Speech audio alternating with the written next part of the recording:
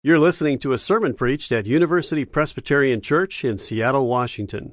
For more information, please visit our website, upc.org. Well, I thought that I would begin my message today by reading a little parable that I've written for you. Ordinarily, this would be the moment they would jump up and head to the kitchen. Brad and Therese loved World Cup soccer, and the first period had been riveting. But Therese doesn't get up. Brad notices. Her eyes are still on the screen and large. Brad looks. It's a man in a mini-mart. He's very fit, like a Yukon lumberjack. The muscle shirt barely makes an effort to conceal the torrents of tissue flowing through his muscles, and his abdomen is hammered hard as knots on a log. But this lumberjack is dancing. To the Backstreet Boys, he spins raw through the sodas and chips like a PNB master. Brad wants to smirk, but the unguarded look in Therese's eyes discomforts him, as though somehow in this moment he faces an existential threat. Therese, he ventured when the ad is over, would you want to be with that guy? No, I want to be with you, Brad. That's good, says Brad, and moves closer. If he is not entirely relieved, maybe it's because Brad senses that Therese is trying to work something out in her head. Why, she wonders, do I feel just the smallest bit dishonest? Is it wrong to say that I would rather be with Brad than that guy? I do want to be with Brad. I want Brad. I don't even know that other guy. Of course I don't want to be with him. And yet, I think I did want him. Just then, I was sitting next to the guy I want more than anything, and I wanted a guy that I don't want. How could that be? Hey, who wants a cold beer? Her thoughts are interrupted by Sanjay, just back from the refrigerator.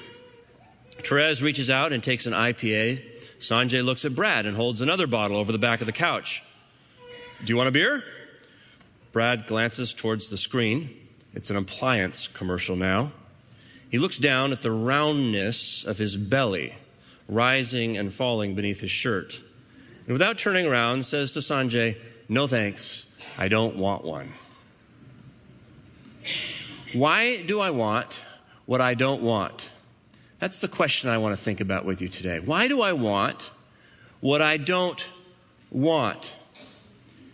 Why sometimes do I not want what I think I really do want? Our hearts struggle with desire. A little while ago, I received a phone call. A man was on his cell phone. He said, I'm driving towards you now. I'll be there in 45 minutes. I'm absolutely desperate. I need to speak with you. I said, okay. Didn't have an appointment, swept something aside. And 45 minutes later, a man came through the door of my office who was extremely well dressed. He looked like a banker, but he sat down in the chair beside my desk and began to sob like a child. He said, I just heard from my wife. She has taken our child, cleaned out our house, and she left me a note saying, I never want to speak with you again. And he said, I have to get her back. All I want is my wife and my child. All I want is to raise this family. But as I listened to him tell his story, I realized he did want that. He wanted it desperately. But he also wanted alcohol. He also wanted his career. He also wanted a great deal of control.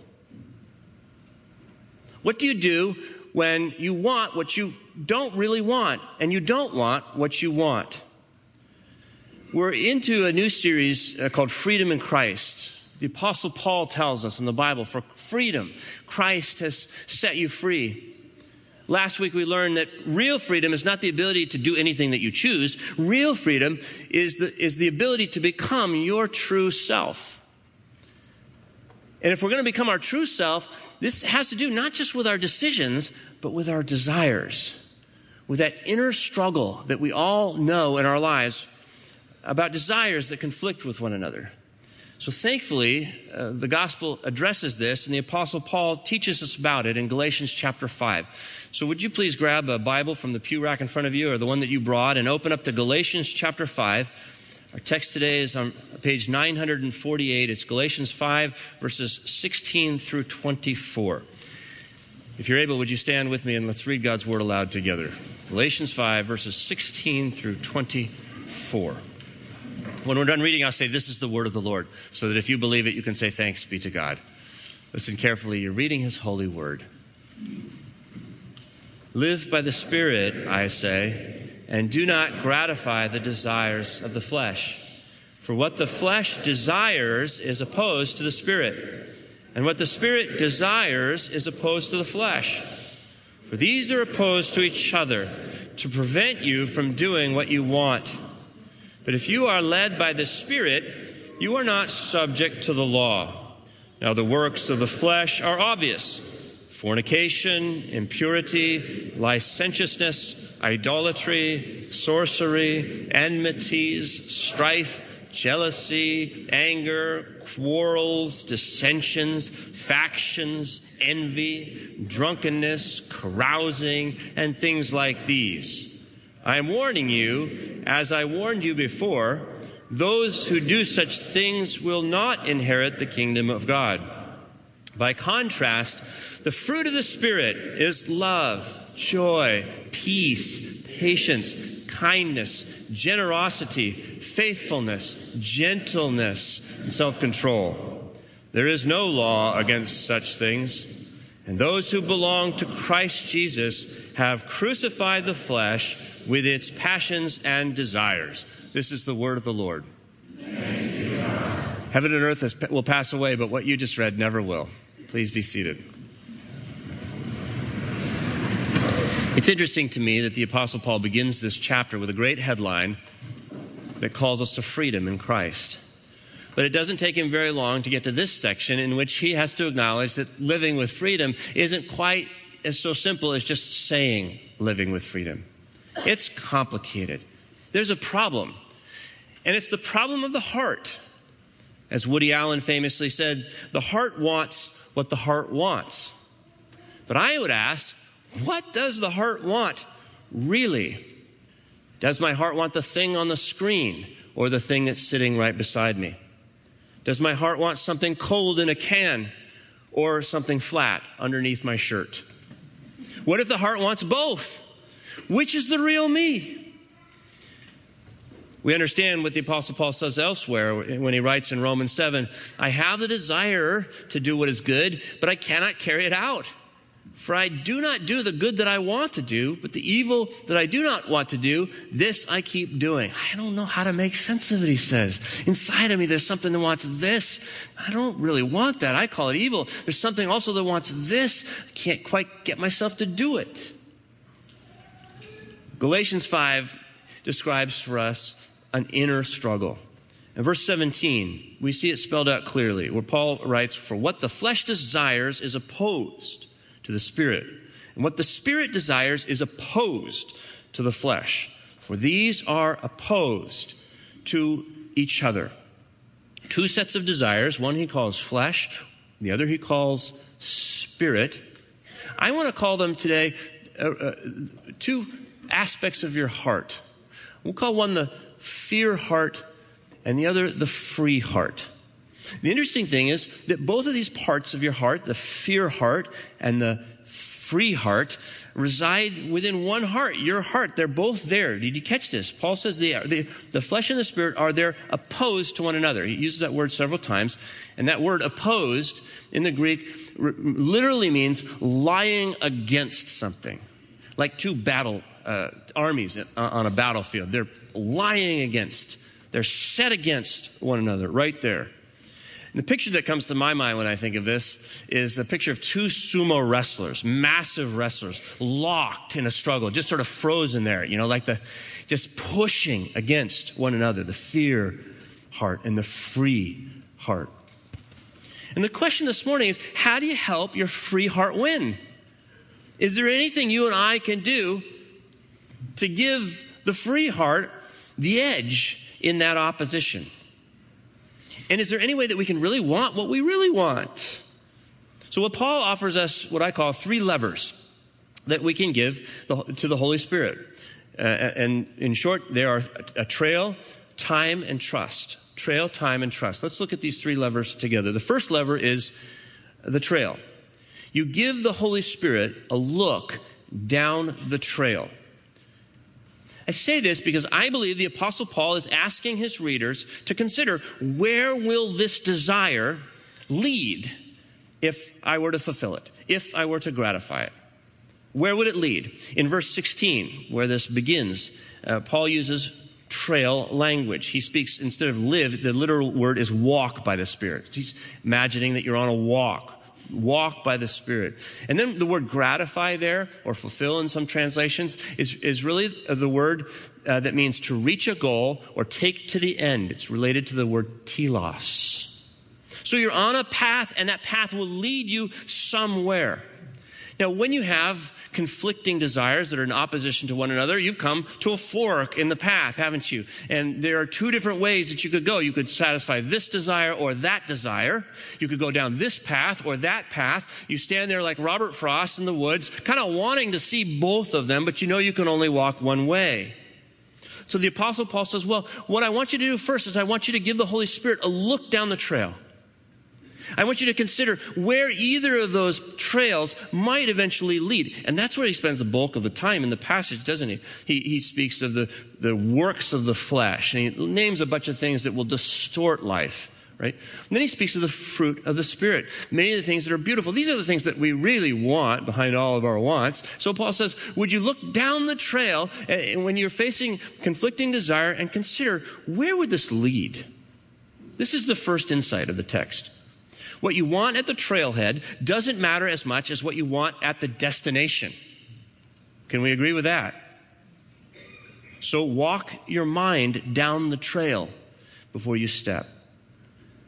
Therese is sitting there in her living room, and she might imagine that this Yukon lumberjack would step into 3 dimensions, and of course she would then sweep the Cheetos off the table, do a dolphin dive, and they'd tango under the northern lights together in her mind. Imagine that. But when she really thinks about it and with her mind looks down the path, she realizes, hey, I got an allergy to pine pollen. I hate camping, and I don't even know how to speak Canadian. So this is not going to go anywhere, right? No, I'd much rather live a long, quiet life with Brad. So this helps to look down.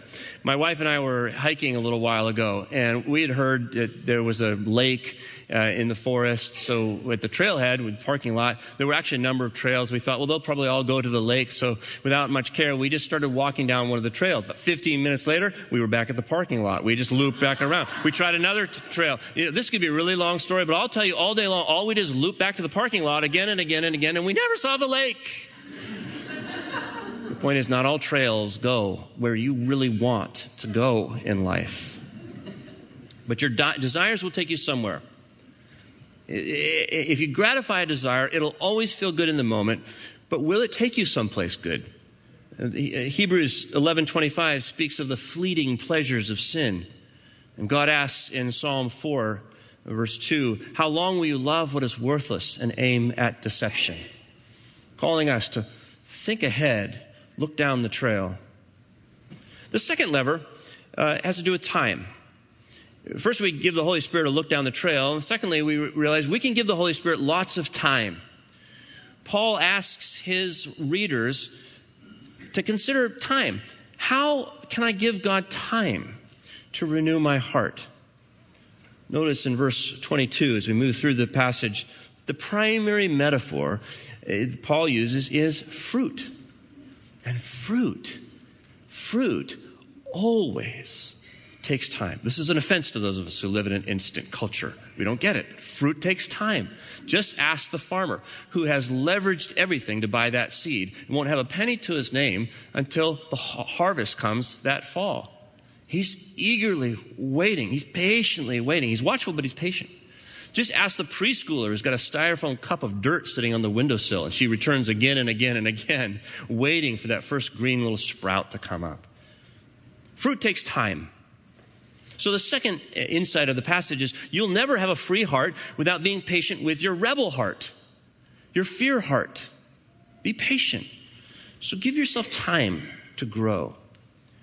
Imagine Therese when she comes to the realization that she actually does want the sweaty heart throb on the screen. She could just freak out at that moment. She could go, oh my gosh, I'm astonished at my infidel heart.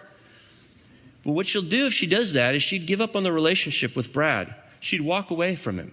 Because she'd say either I'm no good for him because my heart's unfaithful, or she'd say I must not really want him because I'm so attracted to this guy on the screen. But you and I know that relationship takes time. Her love for Brad is going to grow over the years. She's got to be able to make her peace with those parts of her heart that doesn't yet love him. Same thing in the spiritual life. Paul wants us to understand the spiritual dynamics. That's why he gives us this picture, or at least I gave you the picture, of the two sumo wrestlers, the free heart and the fear heart locked in combat. Who are these combatants? Well, the free heart, what I'm calling the free heart, Paul calls the Spirit. This is shorthand for the Holy Spirit. Paul has already told his readers, and it might be worth looking at this later, because I think there's a lot of confusion about the Holy Spirit. He's already told his readers that the way you gain the Holy Spirit in your life is through believing in Jesus. It's that simple. In Galatians chapter 3, verses 1 and 2, he says, we receive the Holy Spirit by believing in Jesus. So if you believe in Jesus, the Holy Spirit is in your life, whether you feel that or not. And what the Holy Spirit is trying to do, Paul tells in the next chapter, chapter 4, verse 19, is to form Christ inside of you. That's what the Holy Spirit wants to do with you, trying to form Christ. He's trying to form in you the real you see, trying to make you free. This is the free heart. What does the Holy Spirit desire in your life? Well, Jesus tells us in John chapter 16, verse 14, Jesus, when he promises the Holy Spirit to his disciples, says, he will glorify me. That's what he desires, to glorify Jesus. That's what the Holy Spirit wants in your life. So we might say that the desire of our free heart is the glory of Jesus. It's to find our good in Jesus. This is the part of our hearts that say, I want what Jesus wants, to receive good from him. What about the fear heart? Well, this is the part of our heart that the apostle calls the flesh. And here he's not talking about a physical distinction of the body versus the soul. Here he's talking about the flesh as our sinful nature. And Paul will do this throughout his epistles. The word flesh oftentimes to him means the impulse toward autonomy. To say to God, I don't want you. I call it the fear heart because fear is at the root of our quest for our autonomy. You go all the way back to the beginning of the biblical narrative. You have Adam and Eve in the garden, and there's this moment when, under the serpent's instigation, Adam and Eve fear that maybe God is withholding some good from them. Really? He hasn't given us every good? And so they eat the forbidden fruit. And then what happens? They lose their freedom because they're exiled. They were meant to live in the garden with God. Now they're exiled. They're outside of the garden. They're east of Eden. And at this point now, their life is riddled with fear. So we fear living with a God. We fear living without a God. This is the dynamic of the flesh. And what does it desire? It's the part that says, I want what I want, to create my own good. So you have these two combatants in your heart. Let's be honest. I love the realism of the Apostle Paul at this point. You and I tend to think, well, first I just have a fear heart, and then I come to faith in Jesus Christ, and I must have a free heart. And the Apostle Paul goes, no. You, like me, have both at the same time. And that's why your growth will take time. And it will demand patience. Abide, Jesus says, with me. Abide with me. The fruit will come. Look past the desire, down the trail, and then be patient with yourself as you walk that trail. Trail, time, and then there's a third lever. You and I can give the Holy Spirit all of our trust. Trust. Finally, the Apostle Paul asks us, his readers, to consider, which desire do I trust more? In verse 24, he points us to the cross. Let's look at that. He says, Those who belong to Christ Jesus have crucified the flesh, the fear heart, with its passions and desires. He takes us to the cross. Now, we're going to come back to this later. We need more time on this, and we'll do that in a few weeks. But what I want you to see here is that Paul tells his reader to bring the fear heart to the cross of Jesus Christ. And this leads us to our third insight, that desire follows trust. Your desire will follow your trust. This is something that the addict knows very well. The more you trust in something, the more you will learn to desire it. So, trust the Holy Spirit. Therese pulled back from her two-dimensional heartthrob. Why? Because ultimately she said, I don't really know that guy. There's something that attracts me to him, but I don't really know him. And yet, I do know the slouch on the couch next to me, the flesh and blood guy who's right there. I know him. We have a history together. We spend time together. I know who he is, and I know how he loves me. And in that context, the choice becomes easy. Because I know him, I trust him. And because I trust him, I desire him. Here's what the cross does to build trust in our lives. First of all, it convinces us that God is trustworthy. Doesn't it? The cross convinces us that God is trustworthy. All the ways that the creator of time and space could have disclosed himself within his creation, he chooses a wounded son who dies on a cross. He loves you that much. He loves this creation that much. God, think of it this way, wants God's desire. God wants you more than he wants himself. So that he stakes himself to a world that wants what it doesn't want.